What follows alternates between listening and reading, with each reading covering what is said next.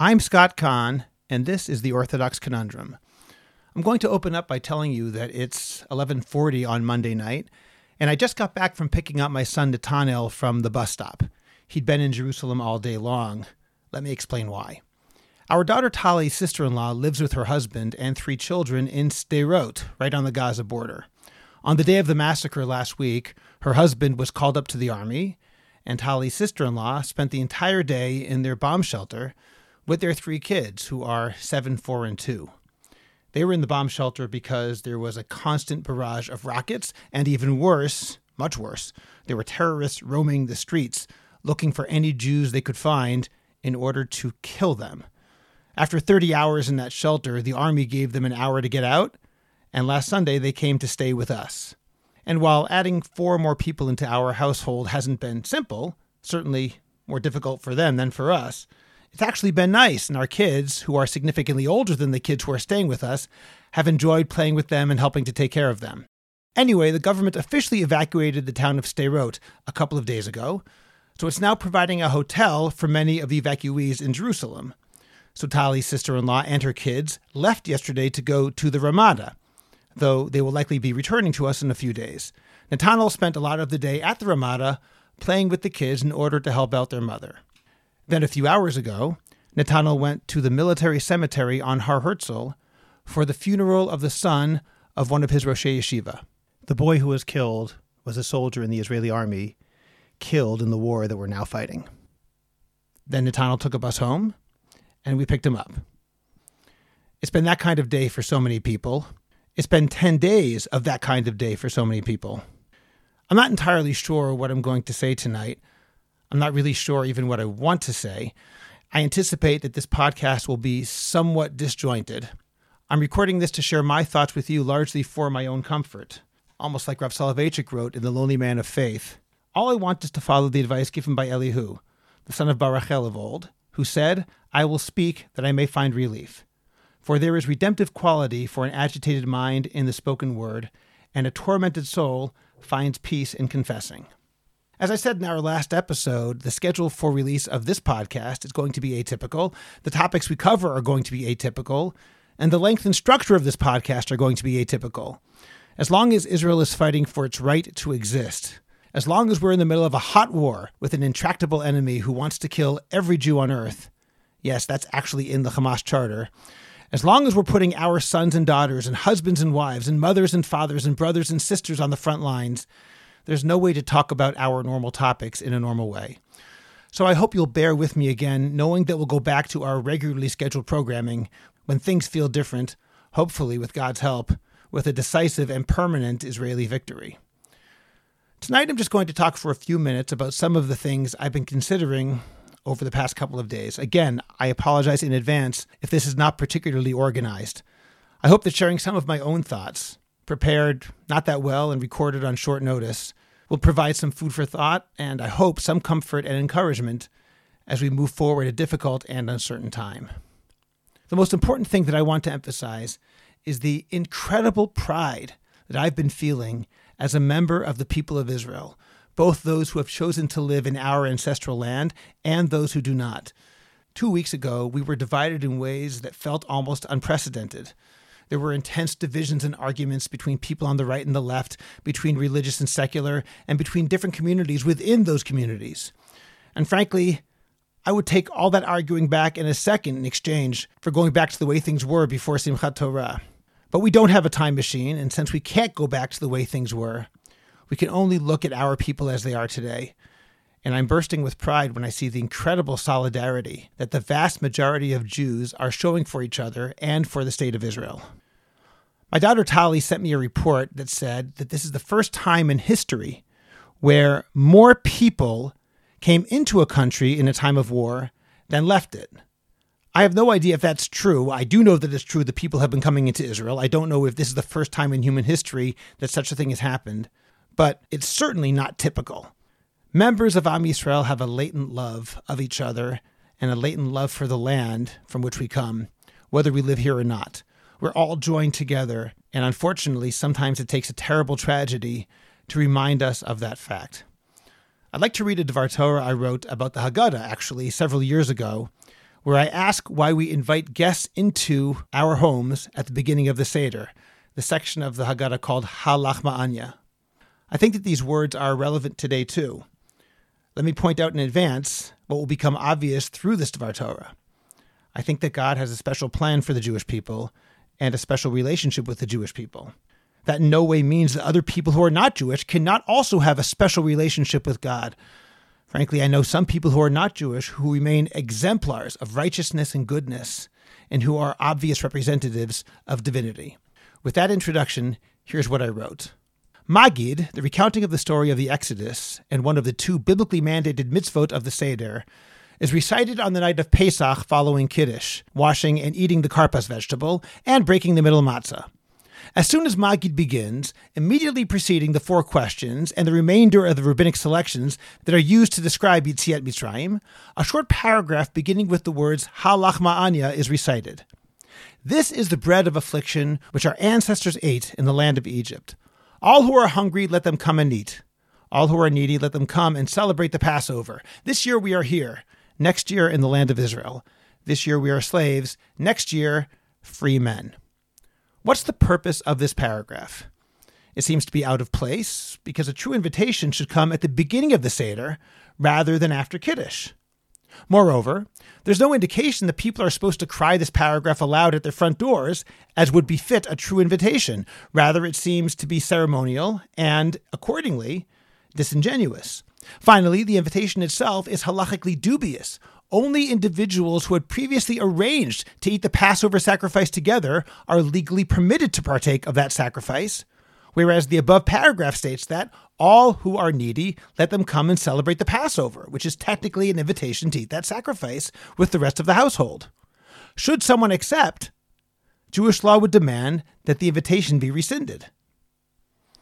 The answer can be ascertained by noting that only two holidays in the Jewish calendar carry with them the potential punishment of karet, being cut off, should they be violated. Pesach, by eating chametz or refusing to offer the Korban Pesach, and Yom Kippur, by eating during the fast or by doing forbidden work during the day. While the nature of karet, being cut off, has long been debated, it's unclear what it means. The simplest manifestation of this unfortunate consequence is clearly defined in the Torah. It means that that person is somehow cut off from the Jewish people. According to the scholars of Jewish mysticism, the Jewish people as a metaphysical entity, Knesset Yisrael, is identified with the divine presence, the Shekhinah. Knesset Yisrael does not refer to an individual Jewish person or even the sum total of all Jews alive today. Instead, it refers to Jewish people across time and space, the Jewish nation, that is, as a single, indivisible unit that transcends its current spatial and temporal boundaries. In a manner impossible to quantify scientifically, then, this metaphysical unit, of which every Jewish individual takes part, is the divine presence itself. The course of Jewish history, both ancient and modern, bespeaks this equation. We can never fully trace the sources of our faith. Indeed, the experience of the divine should exceed the intellectual content of any attempted proof of the truths of religion.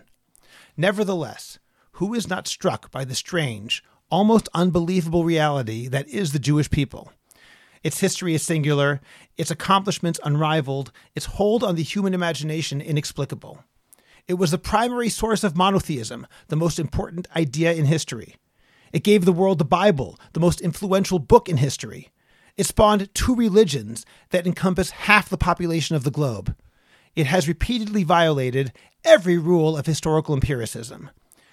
People can love the Jewish people, or people can hate the Jewish people, but no one can remain indifferent to the Jewish people. The greatest crime in history was perpetrated against them.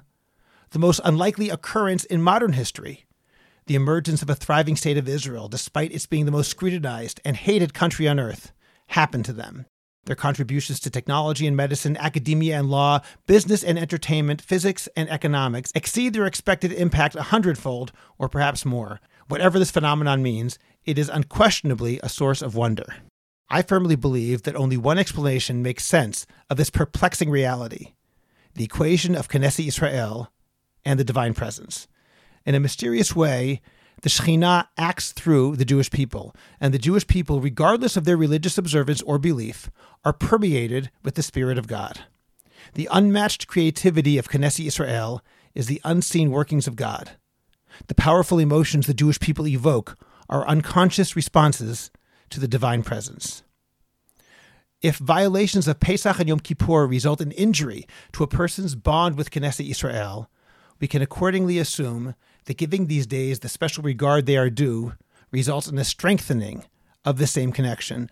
For reasons known only to God, Pesach and Yom Kippur are the two particular holidays that allow us to connect to Knesset Yisrael, that is, to connect to the divine presence.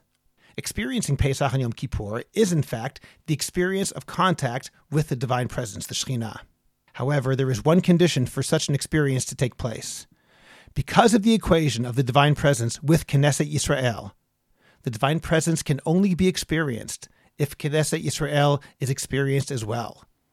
The fundamental attribute of God, his unity, must also be applied without exception to the people of Israel. The attempt to encounter God without simultaneously encountering the people of Israel is a contradiction in terms.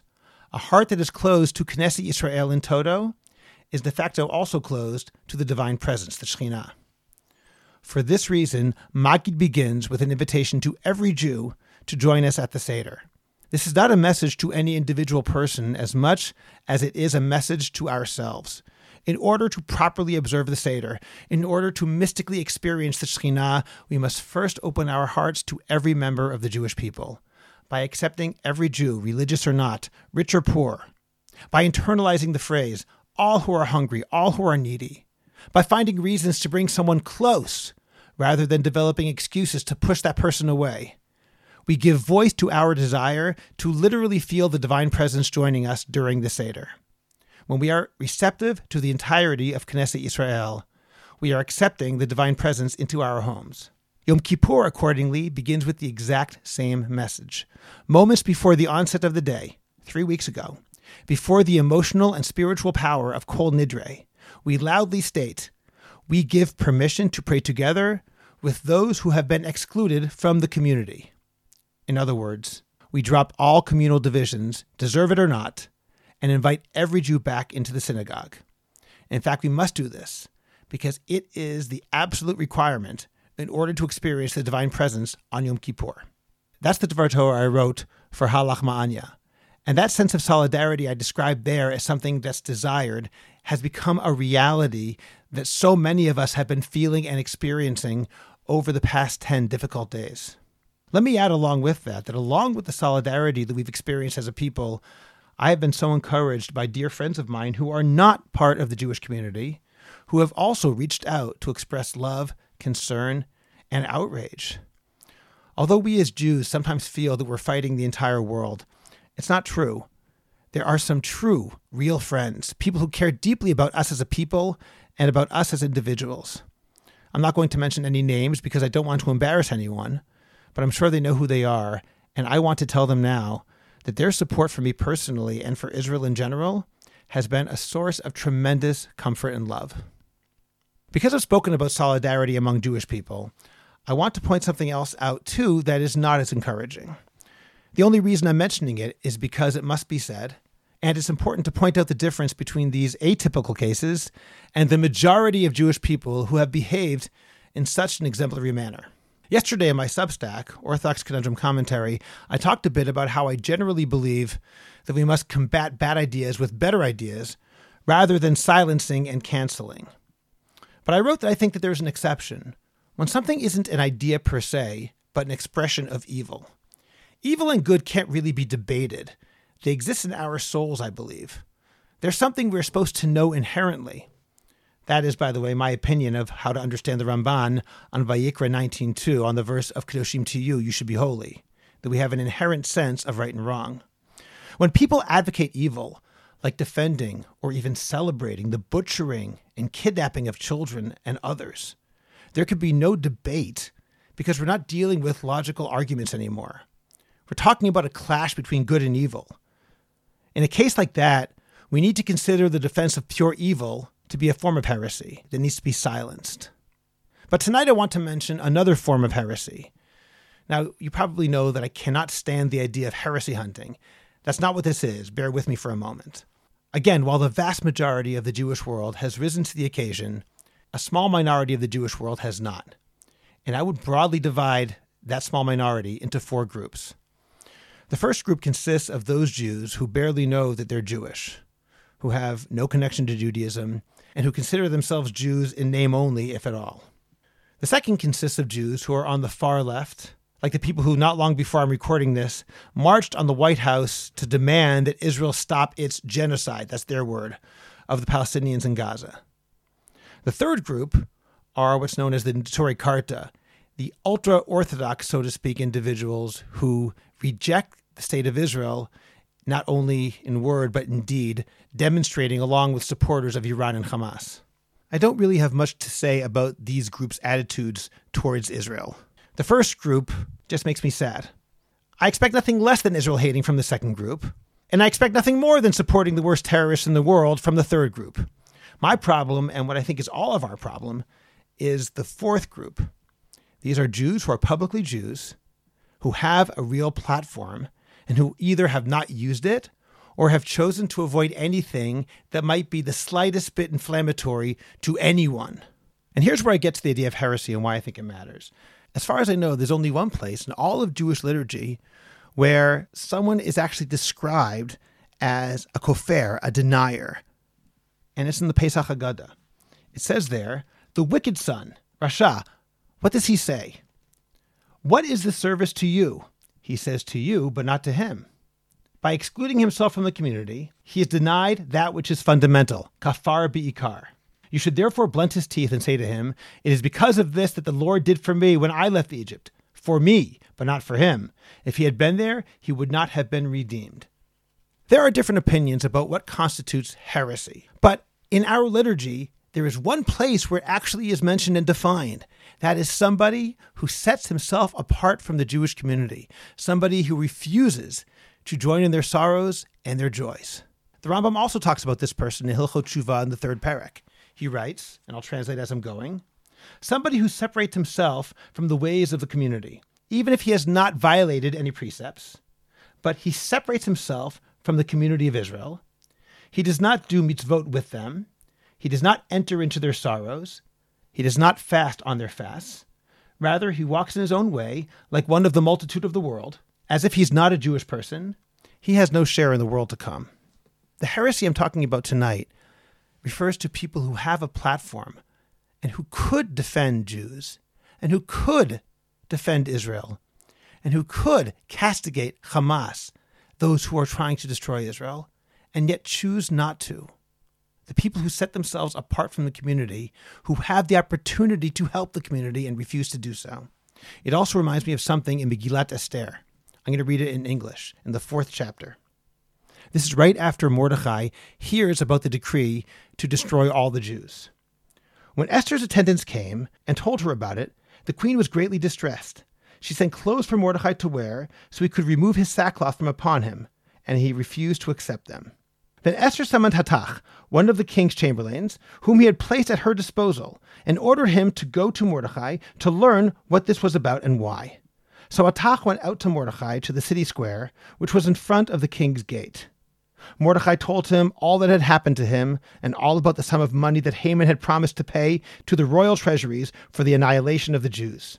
He also gave him a copy of the text of the decree distributed in Shushan for their destruction, so that he might show it to Esther and inform her and bid her to go to the king, to implore of him and to beseech him on behalf of her people. Hathach came and told Esther Mordechai's words.